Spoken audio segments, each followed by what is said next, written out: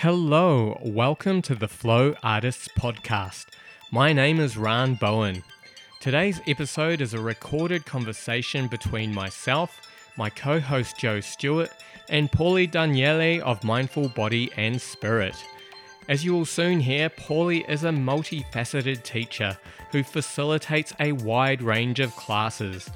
Boxing, Qigong, yoga, Pilates and meditation, all of these are in the toolbox of physical and mental disciplines that Paulie loves to share with the world. In this conversation, we learn about Paulie's Italian background and how his personality was shaped by being the youngest of 7 children in the family. We also learn about how Paulie keeps himself energized and inspired through his personal practice, art and other hobbies. And finally, we learn about Paulie's earlier career as a school teacher and how that informs his approach today. It's a cracker of a conversation and Paulie's enthusiasm shines through. Before we continue though, I'd like to just quickly ask that you please subscribe to us on iTunes, Podcaster, Stitcher, or wherever you find your podcasts. It would really help us get the word out there.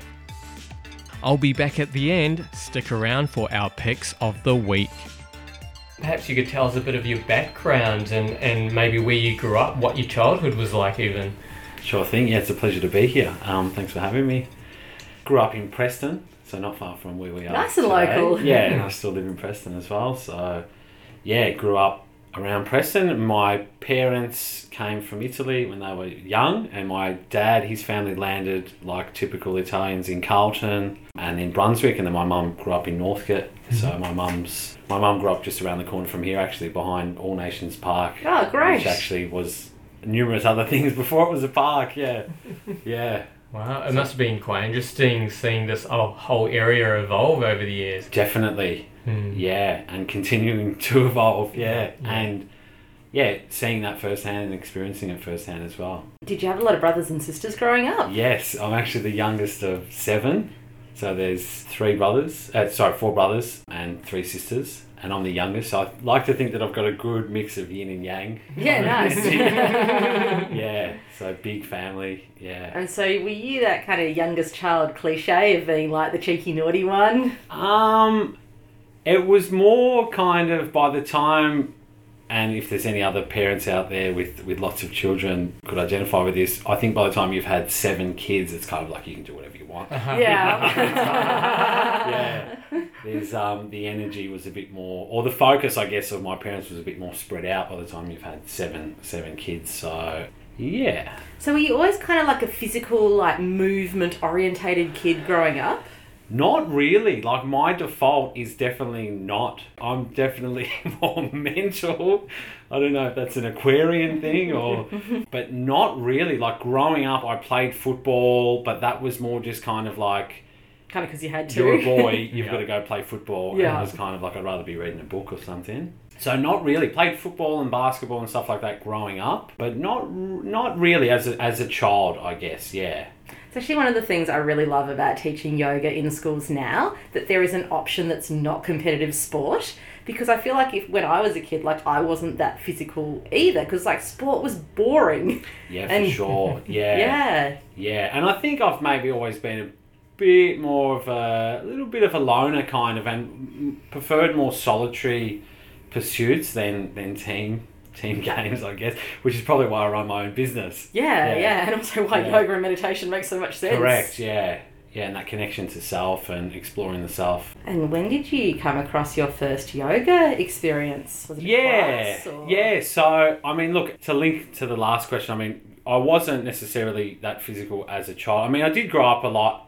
I mean, there was a time when you could ride your bike around and just kind of hang out on the street and kind of come home when it got dark. So did lots of that kind of stuff. And when I was a teenager, I guess, kind of growing up with older brothers in the 90s and the noughties and that, And I guess probably today for a lot of young guys, going to the gym and getting buff is kind of a real thing, you know, and we can kind of deconstruct that another day. But I got into that. I got into bodybuilding, you know, which is really what it was. And after a while, after a few years of doing that, and I think it was while I was doing my first fitness course, doing a Cert 3 in fitness, I realised, hold on, my fitness isn't balanced. You know, I've got strength and I've got, you know, the aesthetics and all this kind of stuff, but I've got no flexibility. I've got no real cardio fitness. It's all superficial, basically. So were you not feeling good in your body, even though your body was looking really good? It was, yeah. Like, might have looked healthy, but definitely wasn't really healthy. And I'd probably argue that bodybuilding is probably one of the least healthiest things in the whole kind of fitness or wellness kind of world. And so I remember doing that course and thinking, hold on a second, I'm not balanced. This isn't right. I'm going to the gym 6 days a week, pumping weights. There needs to be something else. When you were doing that, like, did it feel good as you were doing it? Look, it did. Yeah, I really enjoyed it. And I enjoyed the creative aspect of it. And I still enjoy not bodybuilding today, but resistance training or bodyweight movement stuff. And just the creativity that comes with being in your body and just basically inventing exercises, you know, like I guess what Joseph Pilates would have done, you know. So I did enjoy it, but there was also, it was basically a pretty thin veneer of maybe insecurity or something like that. It's like a hyper masculine way to kind of have an identity, something like that. So I was actually at uni at the time when I first did my first yoga class, and I was studying teaching and doing an arts degree at the same time. So I was pretty intellectual kind of time, and there was a fair bit of like mental stress, I guess, that came along with it. But also at that time in my life, I think I was quite fertile to new ideas and open to new ideas. And I remember one time being at the gym and seeing yoga was on the class timetable and thinking, to give that a shot. It will probably help me with my flexibility, but I'll just give it a shot. And I can remember back to the actual first class I went. It was a really beautiful summer's night. The sky was kind of pinky orangey, just really kind of nice balmy warm breeze, and went to this class, and I think it was me and maybe one other person in the class, and struggled physically, like wasn't open physically because of the years of resistance training and bodybuilding and all of that. But mentally and I guess spiritually, I was kind of like, what is this thing? Like, what's this all about? And just feeling quite high afterwards. And the main thing for me was that it quieted my mind during that time of studying and, you know, silence. Yeah, packing so much in there. Yeah, and it was just kind of like, whoa, hold on, my head's clear. This is great. And then I went back the next week and then kind of kept on going back and then brought friends along and was kind of like, hey, this is great. And then funnily enough, years later, I ended up teaching at the same studio as my first yoga teacher. Oh, like, nice. Oh my God, like a full circle kind of thing. And even the way your memory of that night is so clear, like you must have just been really present after that class and just in the moment. I think so, yeah, definitely. Yeah, so that was kind of where it all started. And I remember like borrowing a couple of books from the teacher. I was kind of like, I wanted to know more. Probably studying, you know, doing a humanities degree, and was kind of interested in philosophy and things like that. I was like, what is this yoga thing? What's it all about? And I remember, reading a book and kind of grasping some stuff. And I remember just reading one particular book, can't remember the name, but it was just about the breath. And I just had this insight where it was like, you can do anything in life as long as you're conscious of your breath, or as long as you're breathing, you can do whatever you want, whatever you set your heart to. It really seems like it was this link between your physical practice, which is purely physical and purely aesthetic, and your intellectual practice, which was like at university learning and philosophy, and then like yoga is where that really comes together. Yeah, definitely. And then I think, the human aspect of it, you know, I was teaching, and after my teaching course, I did travel for a while, and it was kind of yoga's an intersection between all of that kind of stuff. Being a good human being, basically, living a good life. To me, that's what it is really all about. And that doesn't necessarily mean getting onto a yoga mat. No. I mean, I think the ideal is when your yoga is coming off your yoga mat with you and out into your life. Correct. Do you want to tell us a little bit about what it was like starting out teaching? Because I know my school classes are my most intellectually challenging but rewarding yoga classes. Yeah. I look for me, I really struggled because I empathised too much with the students, and I wasn't really that much older than a lot of the students. Like they might, I might have been 23 or 24 or something like that, and the students were like 17 or 18, and it was kind of like there's not really, and I almost. At that period, maybe I didn't have the maturity or something like that, but I identified more with the students, which was maybe what originally set me on the path of becoming a teacher to begin with, was being at school and thinking, hey, I could do that job, you know? And I did struggle. I struggled with being in the education system, and I learnt very early on that if I was going to stay in that system, I probably wouldn't be happy, and I probably wouldn't really be living out my purpose. Like what drew you to teaching wasn't actually what you spent a lot of your time doing. Yeah. Like I love teaching, but unfortunately there's too much politics and bureaucracy and just the weight of the system. And I could just see that if I was going to go down that path, it was also a lifestyle factor, I think. I value freedom and independence, and I think in that system I was struggling to put that together. How good that you discovered yoga teaching. Yeah. You want to take us through the long list that I've seen on your website of all the different movement styles that you've studied, and maybe share a little bit about what you've got out of each one? Yeah, well, I guess for me, basically everything that I offer as part of my business, they're all modalities that I've had direct experience of and they've been beneficial to me.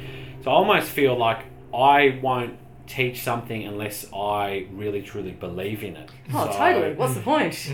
Yeah, so for me, there's a whole range of things. I've got the fitness related stuff. I've got yoga and the Pilates as well, and they're all kind of mutually beneficial. I feel. Now I've also started teaching Qigong. For those that don't know, it's quite a similar practice. It's called like the grandfather of Tai Chi. So it's like a simple, gentle form of movement to cultivate your life force.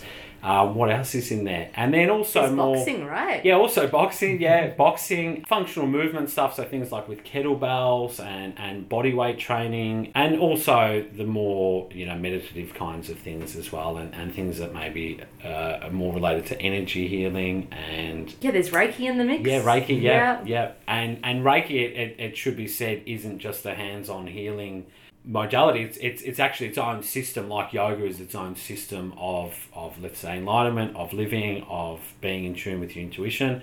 It's its own kind of path as well. Would you like to tell us a bit about what your Reiki training was like? Because everyone I know who's done it has got really good things to say about it. Yeah, look, it's interesting. Is it a training? Look, basically Reiki is something that we already have within us. So it is, for want of a better word, your chi or your prana or your life force. And when you go and do a course in Reiki, you learn more or less how to switch that on in yourself and in other people. So it's already an innate ability that we all have, but you get an attunement to that energy. So a person, the Reiki teacher, will attune you to that energy, and then you're perceptive to that energy, and then you're able to activate that and work with that. And it is quite a subtle energy, so it is an energy that you actually work with, but it also very intuitive. So things start to take place in your life that kind of, you'll realise on a day-to-day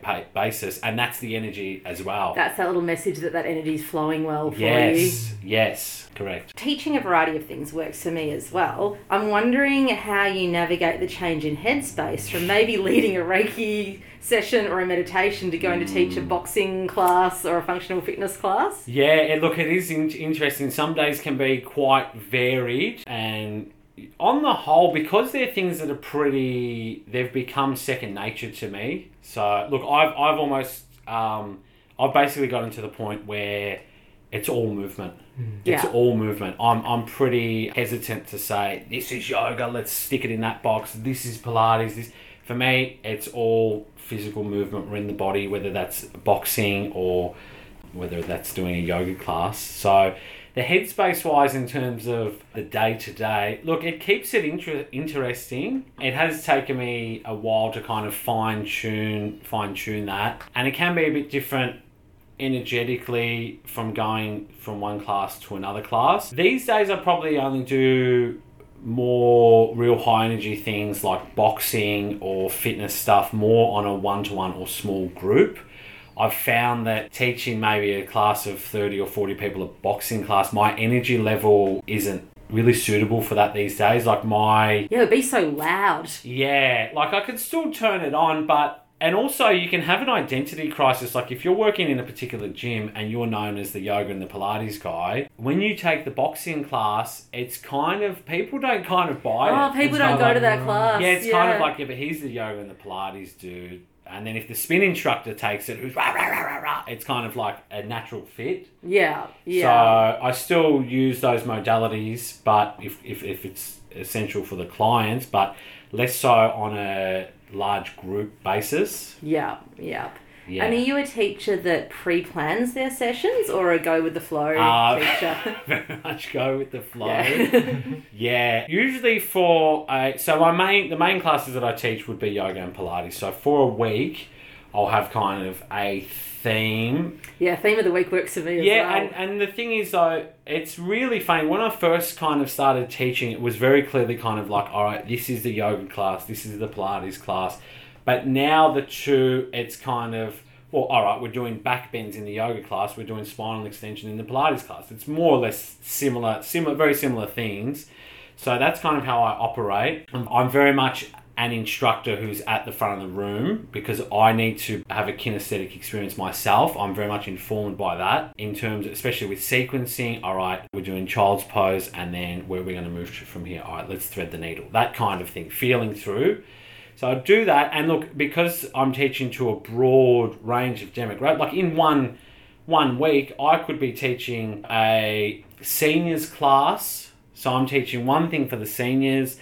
Then maybe later that day, I'm teaching a corporate class. And then maybe later that afternoon, I'm teaching, I don't know, let's say year 10 boys. So you need to be flexible and dynamic and just kind of feel into your situation. And that's really the mindfulness aspect of it. You know, you could come in with a pre-planned script, but you really just got to work with what's happening around you, you know? I think that's the part of it that's really fun. I believe and when so. You're like just riding that wave of energy from the group, that's when you feel amazing afterwards and you're like really in tune with everyone there. Definitely. And my natural tendency is not to plan things, and it's just to kind of more or less feel into it while I'm there. I won't say make it up on the spot, because I it's not necessarily that, but it is going with the experience that's unfolding at that time. And also, like, you have a history of movement exercises and sequences to draw from, so it's not like you're just making it up on the spot, even if you haven't planned it out beforehand. Yes, and the big thing is, I was thinking about this on while I was riding my bike here, is I need to go with how I'm feeling at that time, and that's why now I think with my schedule, I kind of no longer really take on a class that's not suitable or suitable to that time of the day for me or something like that. So say something I may have done in the past would be like a hot vinyasa class.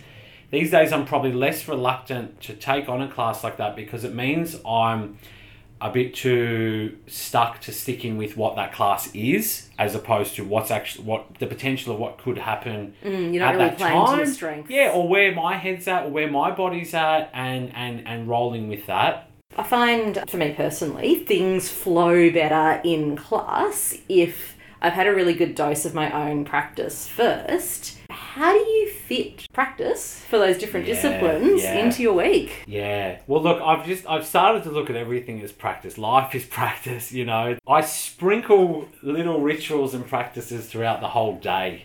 And that's from across the entirety of things that I do. And I'll wake up in the morning and there's a little ritual that I'll have in the morning that I do when I wake up to greet the day. And would you mind sharing? Yeah, so it's basically my practices now have become an amalgamation of yoga stuff, qigong stuff, and Reiki related stuff. So for example, I would wake up in the morning, open the blinds, not do a full sun salutation, because I did try that and I thought, no, this isn't sustainable to do every single morning for me. So what I would do, the first thing that I would do is I would wake up and I would do a forward bend, and then as I stand up, bring my arms over the head and then chant Om. because that's the mantra that I've been given. So I'll work with that. And then another thing that I'll do after that is it's a bit of a Qigong technique, which is similar to dry brushing. So you basically rub your hands together and then wash over your body just to really bring me into my body. And then the third thing that I do is what's called in Qigong and even in Reiki, it's a similar practice of, they call it connecting the three treasures or the three haras or the three dantian. So in the traditional Chinese system and in the Japanese system in Reiki, there's three chakras. So your navel, your heart, and then your third eye or your head. So I'll just connect with each of those, have a breath at each one, and then I know I'm ready to start my day. And then during the day, before I teach, I'll do more or less a variation of that throughout the day. Yeah. Yeah, beautiful. Yeah. Do you do anything else to warm up physically, or is that enough? No, in the morning, that's usually enough. I have tried different things over the years, but that usually seems to be enough. And then I will meditate most days. And that's pretty simple breath-based meditation or just chanting Om or mentally repeating Om and a few other different pretty simple meditation practices that seem to work for me. Are there other self-care practices that don't happen every day but are a really important part of your regime? Yeah, definitely. I think going away camping and getting out of the city is really important. And I mean, look, with my job, I'm running a mobile business, so I can be here, there and everywhere in 1 week, and there's nothing better than getting away from the city and going to the bush or going to the beach or something like that and just getting away and just chilling out. So that's a big one. What else? I quite like tea. I stopped drinking coffee about a year ago and I've just good for you. discovered a whole abundance of teas. So tea is really good. What else? Do you do much massage or foam rolling? I find shiatsu is quite good. I get shiatsu quite regularly.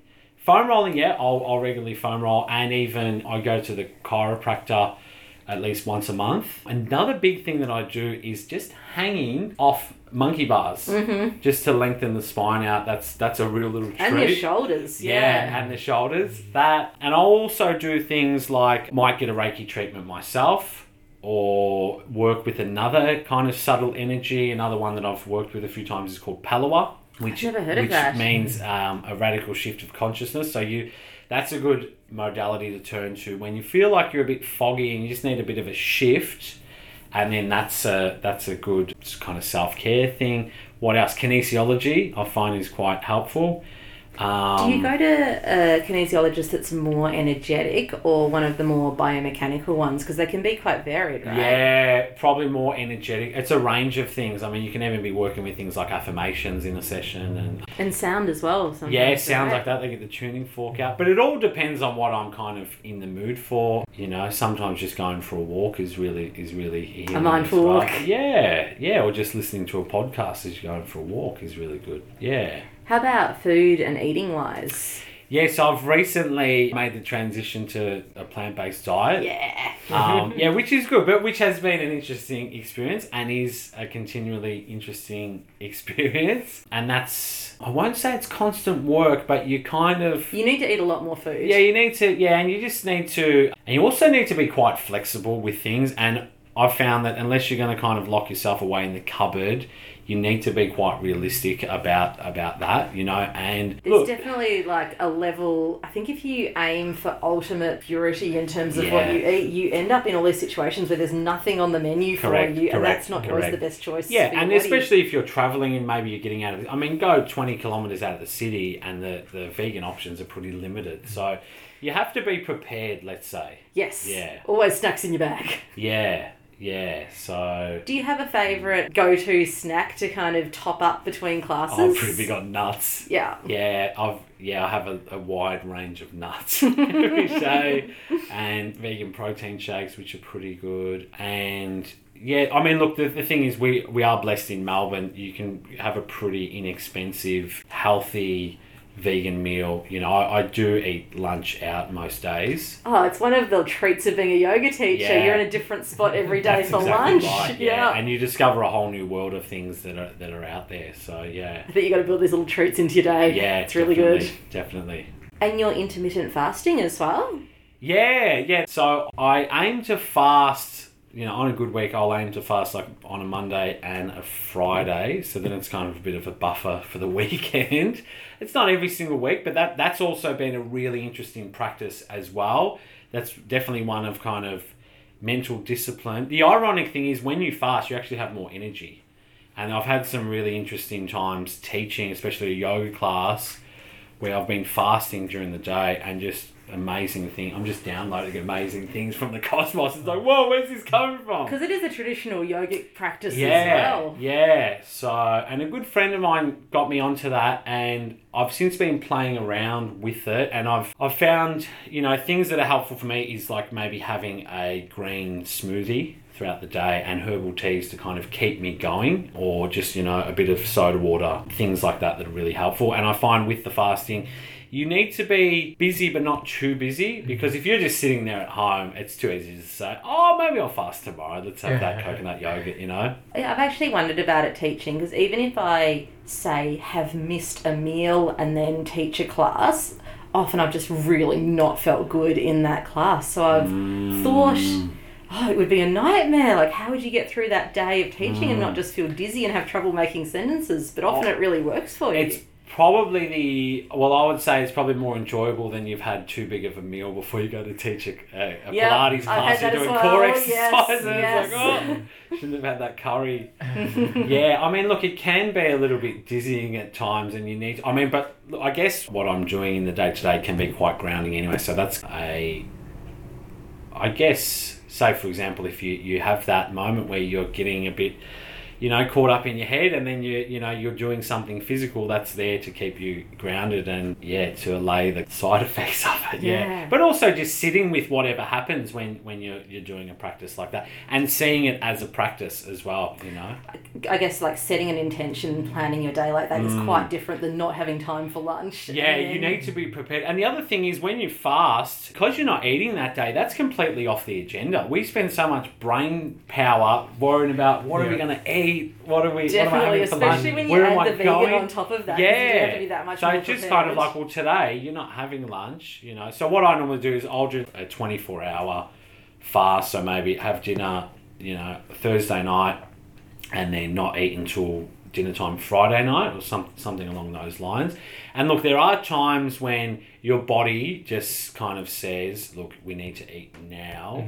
And there's even been times where it's been mentally, you're like, no, I'm fine. And your body's like, give me something to eat. And it's been like, I could have a hot dog right now. Like, just whatever. Give me anything. I need something I never usually want to put in my mouth. Exactly. It's all an interesting process. Yeah. I see that you do a lot of formal training. I'm wondering what you do, whether that is what you turn to when you feel like you need some more inspiration in your own teaching, or if you've got any other go-tos when you just need that little inspiration boost. Yeah. I guess for me, it's often getting away from... I get a lot of inspiration from removing myself from my day-to-day situation and actually getting away from yoga and Pilates. And fresh perspective. Yeah, just going for a swim or something like that, and then inspiration will hit. Formal training, I guess for me now, because I'm kind of operating more as a business, the formal training is kind of what services would I like to maybe add to my business, and they're usually things that, close to my heart or very close to my heart, or becoming, a part of my day-to-day life. I think most teachers have got a little bit of a wish list of, if I had like unlimited time and money, I'd do this training, I'd learn with that teacher. Have you got any that you kind of are your dream teachers? I would probably say that life's the greatest teacher, and I would probably want to travel if I had, say an unlimited amount of money. I mean, you can just learn so much from just, an old lady at the bus stop or something like that, You don't need unlimited money to learn from an old lady at the bus stop. Yeah. I mean, look, the other thing is, I guess I completed 5 years of formal study at university, so I'm a little bit kind of done that, and possibly even a little bit disillusioned with what's become of, I guess, the commodification of the whole education industry. So it would be more informal stuff these days, I think, unless it's really something where it's like, no, I need to go and learn that thing, so then I'm able to teach it and offer it and share it with other people. Are there any key teachers who do really shape what you teach today? I think at the moment my Qigong teacher is really quite inspiring for me. Cole Betts from how Pursuit of sexist Wellness. of me, assuming he was a man. Yeah, who's actually most of my teachers have been female, which is probably not too unusual in the wellness world. But yeah, I'm finding just that she really holds space really well, and she's able to really facilitate a mindful and down-to-earth and fun practice. So I'm really enjoying that at the moment. Other key teachers, and at the moment I've recently got into another movement modality called ZUU, ZUU, and a good friend of mine, David Mummery, he's a ZUU coach or instructor, and that's really been quite good. It's based on animal movements and primal movements, and we do a session bright and early on a Saturday morning, and it's probably the most hardcore thing that I do in terms of my own practice, but it's the one thing that gets me out of bed the easiest, which is quite interesting. I think he's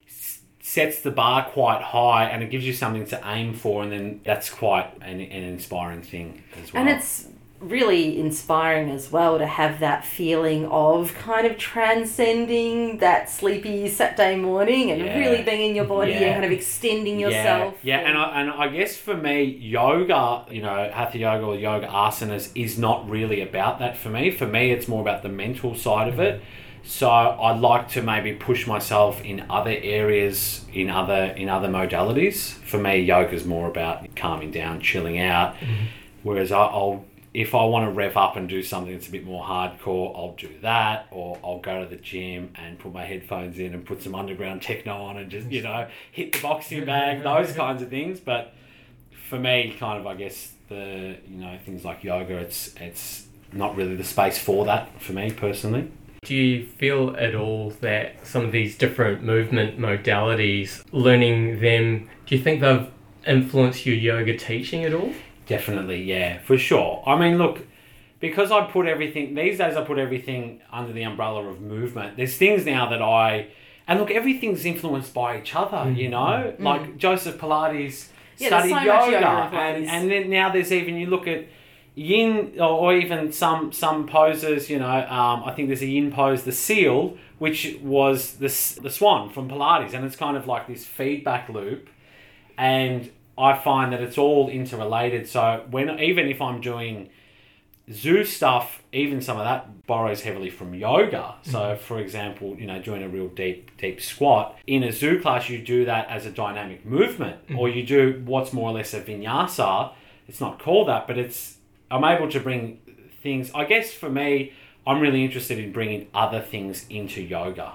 I'm probably more interested in the broad scope of movement practices as opposed to depth of yoga practice, perhaps. And most things fit quite easily. It's pretty easy to insert Qigong movements into a yoga class, or Pilates movements or yoga movements into a Pilates class. So nowadays, there's sometimes when I'm teaching, and depending on the class, it's kind of like, all right, we started off doing yoga, and then now we're doing this, which is really probably Pilates, but that's Qigong, and you just mentioned that thing, which actually comes from Reiki, and then it's all just kind of, I guess, who you are, what you embody is what you end up teaching, I think. And I think when you're in that creative flow, it's kind of like, well, why wouldn't we do this movement now? This person's got, kyphosis and rounded shoulders. Why wouldn't we get them doing, a Superman or something like that? Yeah, I guess it's about what people need, really, and it comes back to what you're teaching. I think it's who's right in front of me right now, what do they need, what do I have in my head that can help them. And there's sometimes when I'm doing a PT session, it's kind of like, let's just do Pilates stuff because these people, their posture's really out, let's do that. It's like we need to do that before we even put in some more strength stuff, so they've got that foundation. And I think for me, it's like as long as people are moving, like I'm not too much of a purist anyway. It's like as long as people are moving, they're actually doing something. Let's just go with it. Yeah. I think as well, as a teacher, it's actually a lot kinder on your own body to be teaching a variety of movement styles. You're better able to avoid those kind of overuse injuries. I learned that pretty early on in the piece. Say for example, you're teaching a Pilates class and you're targeting glutes that week. And then by the third class, you can't even physically do that sequence of movements because your glutes are too tight. And because Pilates is so specific as well. Yeah. But in saying that, I think that's why I guess if you're teaching different modalities, so you might be doing the strengthening stuff more in a Pilates session, but then you're teaching a really gentle, hatha class where you're stretching the whole time and you're able to, untie those knots in your own body. So I think that's part of the lived experience of it, teaching, even some days where I might teach, maybe there's, a day where I've taught 4 yoga classes. By the end of that class, it's kind of like, I'm a little bit over this. My body's telling me, we need to do something a little bit different. And your body does tell you. I remember one time when I was teaching a lot of classes, like, somewhere up to 20 or something like that. And I just remember having like a thumb issue, a niggling thing, and then like a wrist, and then like an elbow thing. And it was just my body's way of saying, just back off. Yeah, too much. Too much, yeah. I don't know if you get this as well, but when I've been teaching too many classes, I get really sick of the sound of my own voice. Yeah, yeah. And I mean, look, I'm very... I try not to talk a lot. I try not to talk too much whenever I'm teaching. I'll definitely... There's nothing worse than going to a class yourself and the teacher's just banging on and on and on and on. And that's maybe a bit of a trap you fall into earlier on because you're kind of like, oh... I've got to tell them everything. Yeah. And then after a while, you're just like, no. And then you realise your own voice. You're just like... But that's good because then you come up with more creative ways to say things and you're not repeating the same thing over and over and over, which is good. So, for example, if you're doing a simple movement like, little circles with your wrists or something like that, and then you're going through each joint, instead of always saying, okay, let's go that way, and then back the other way. And then after you get down to your knees, it's kind of like, okay, let's rotate to the left and then to the right. And then you've got to just work out ways to convey the same information, but without basically sounding like a broken record. I think you get better as well at scanning a room and seeing which cues are actually needed. Yes. Rather than just saying the same ones every time you teach that pose. And I think the more you look at your students and the people that are right in front of you, the more you realise you don't even need to say half the stuff. You don't even need to say. It's really, unless maybe there's new people in the room or... it's actually a bit of a waste of energy. So another aspect of teaching yoga, which people often aren't aware of unless they do it themselves, is all of the behind-the-scenes admin, promotion, business stuff. Yeah. Have you got any advice for other teachers? Any things that have really worked for you navigating all of that? Yeah, look, I guess for me, the admin is a big part of what goes on behind the scenes of everything. I think for me, I've gotten to a point now where I basically work Monday to Friday, and then after that, that's it. Like the weekend, I don't want to know about it. I just switch off from everything. Oh, it's so good you've got it worked out like that. Yeah, and the reason why I've got it worked out is because I was working 7 days. And I did kind of think, hey, this is a great lifestyle and I'm getting paid to do my dream job, which I am and which we are. But it was kind of like, but this isn't really that helpful if you're always, on your phone, answering emails on the weekend and that kind of thing. So for me, I've basically worked out how to just... For me, because it's such an unconventional job with unconventional hours, I've slowly over time begun to pack it down so it is more like a conventional 9-to-5 job where it is kind of Monday to Friday, that's it. After that, I don't want to know about it.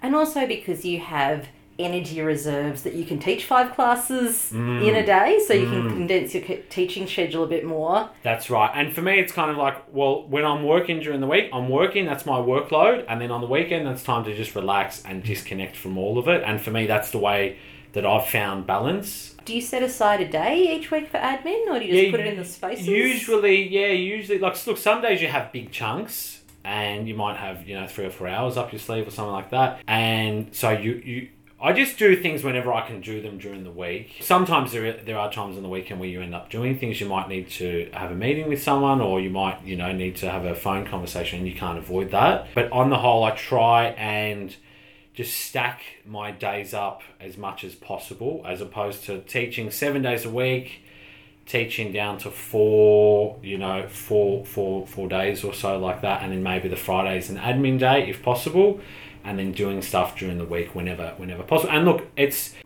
to be honest, credit to Apple. I basically run a business off of an iPhone. Like you can pretty much do stuff Yeah, you can on do the that from go. anywhere. Yeah, and especially if we're looking at things like social media, I'd rather just generate organic content when I'm doing something and just kind of do it that day. I'm working, I'm in work mode.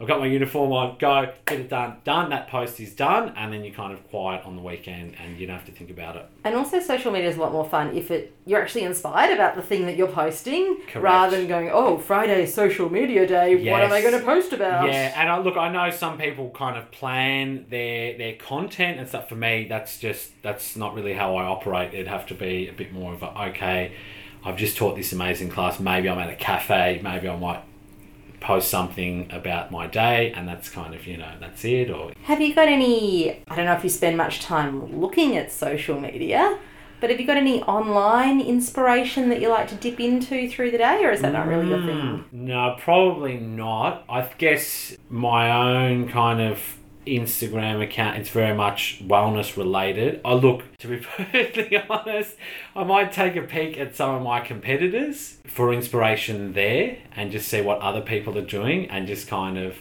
I could say competitive, but maybe another way. You look within your community. Yes. Yeah, I look within my community to see maybe what other people are doing, or just how people are kind of going about promoting, similar things to what I'm doing. Do you tend to play music while you teach?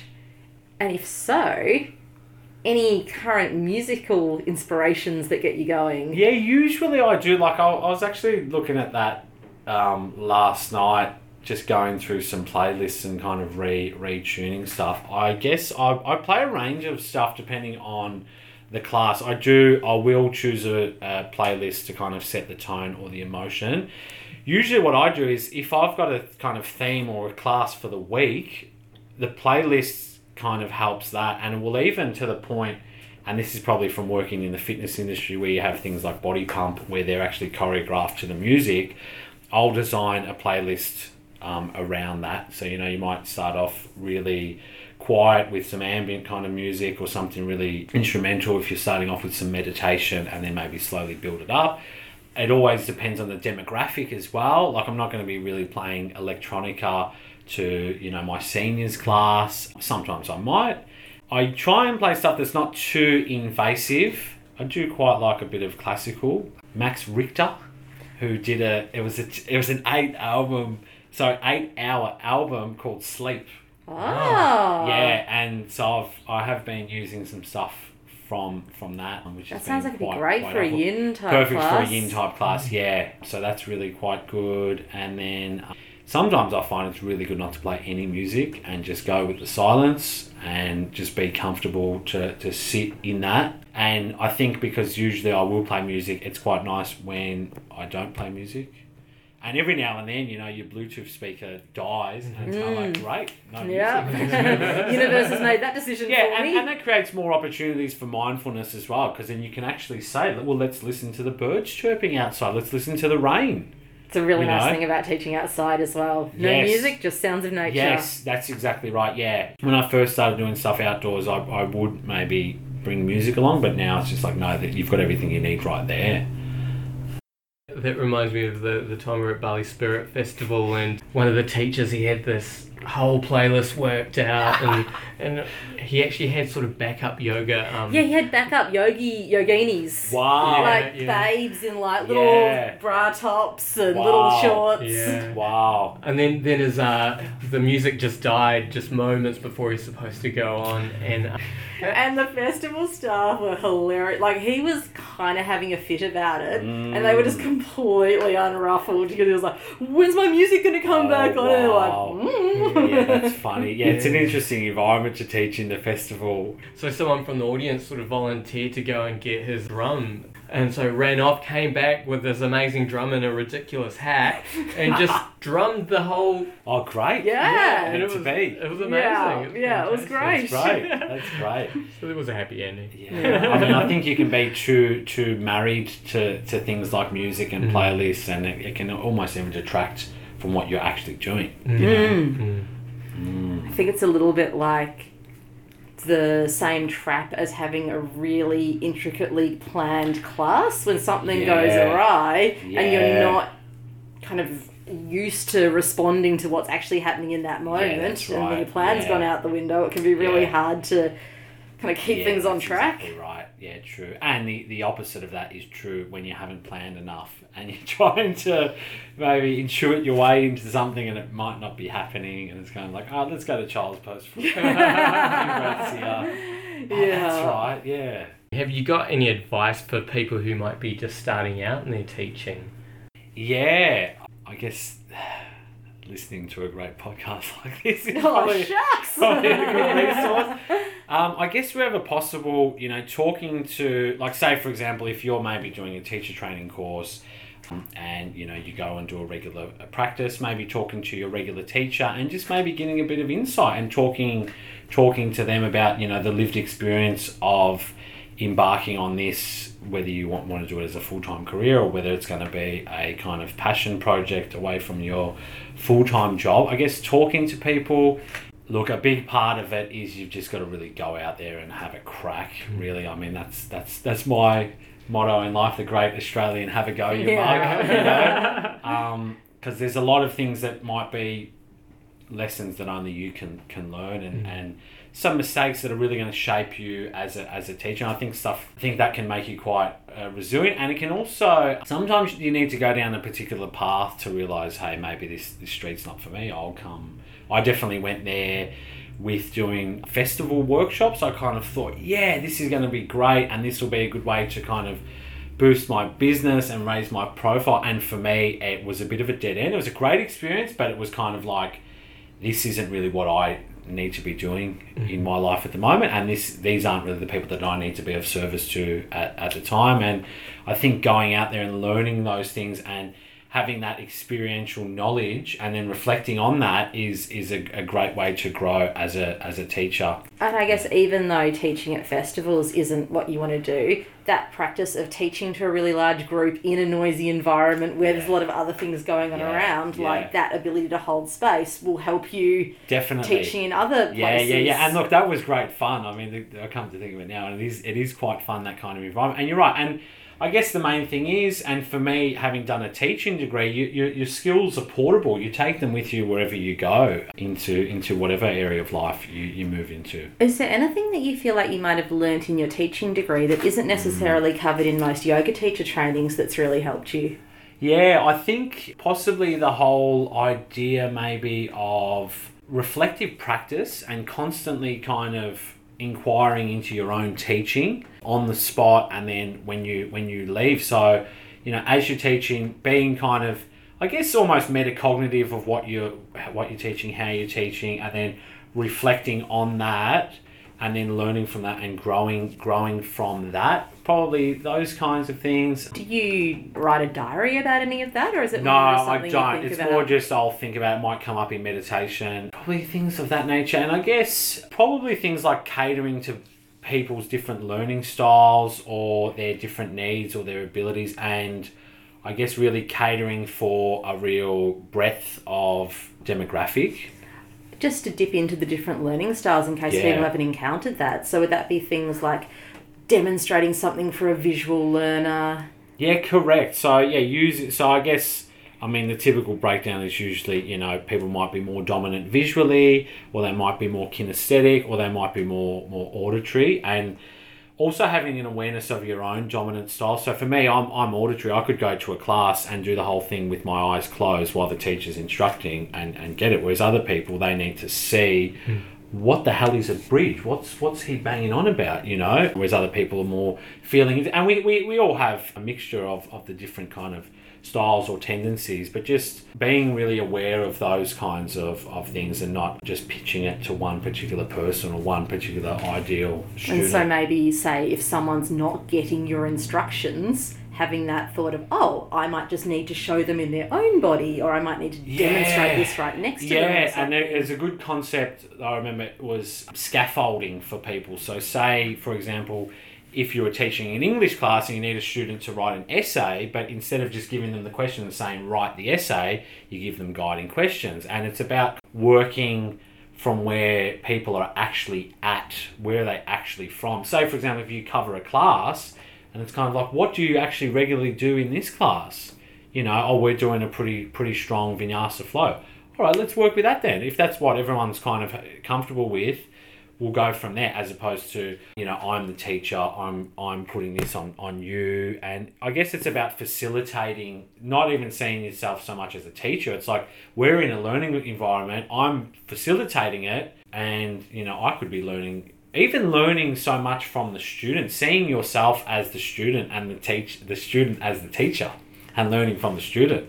I find that that's really, really helpful. I find you get a lot of that as well in your like one-on-one or one-on-three really small group classes, where you've got that really close relationship with someone, and often working with something specific in their body if they're healing an injury. Like, you learn so much at the end of that process, kind of. Yeah, definitely. And just being able to read where people are at and their situation. I think you alluded to it in an earlier episode of, you know, you might be doing a private session with someone, but they might just want to be talking about their day at work. So you just got to kind of go, all right, let's just pause the sequence. He's telling me about what happened in his day. Let's just run with that. And then that actually adds to the experience of what you're teaching anyway. And I think that whole thing of getting to know people is really fundamental when you're teaching or running a business or operating in this whole sphere. You know, it's a human-centered, heart-centered interaction. Definitely. Say someone walks in off the street and they've never been to one of your classes before. What is the one thing that you'd like them to take away from that class, from your teachings? That's a great question. I guess the main message that I like to get across is to listen to your own body, and especially if you're going into that environment. Possibly even if you were a male specimen, and you might think, I'm doing yoga, and you have a competitive mindset and you're thinking, I need to be doing what the person next to me is, or can I actually rest, or do I just need to keep powering through? Really, I think listening to your body, it sounds so cliche, but actually listening to your body and knowing that you're in a space where if you need to rest, you can rest. Or if you want to really smash out those vinyasas, you can go for it if you want, if that's what you really want. So I think just being in tune with your body, I think that would probably be one of the biggest messages, I think. Yeah. That's all the questions we have for now. Thanks very much, boy. That was great. Now it's time for Pick of the Week, and my Pick of the Week is a book named God, A Human History by Reza Aslan, and he is a scholar of religion, and he also hosted a TV series on CNN called Believer, and he's got some great stuff there, so I urge you to check it out, and I'll leave a link in the show notes. My pick of the week is an album that I stumbled upon. J Boogie's Dubtronic Science is the group, and the album's called Soul Vibrations. It actually came out in 2008, and I was looking on iTunes for another album called Soul Vibrations, but like J Boogie's Dubtronic Science was such a tantalising proposition that I just started playing it, and I bought it, and it's kind of my current jam. I've been really enjoying listening to it. That's great. Yeah, my pick of the week would be one of the most simplest things that any of us can do, especially those of us living in the city, is to take your shoes off and put your feet on the earth, whether that's on the grass or whatever little patch of land you've got around you, and just ground your body into the earth. Take a few breaths while you're doing that, and just let go of some old energy and take some new energy into your body. That would be my pick of the week. Nice. Beautiful. Thank you. Yeah, no worries. So there you have it, another great conversation with an inspiring teacher. As always, if you have any questions or suggestions, feel free to reach out to us at podcast.flowartist.com or email us at podcast@flowartist.com. We're Flow Artist Podcast on Facebook or at Flow Artist on Twitter. We would love to hear from you. The theme song in this podcast is Baby Robots by Go Soul and used with much appreciated permission. Do yourself a favor and get his music from gosoul.bandcamp.com. Thanks again. Big, big love.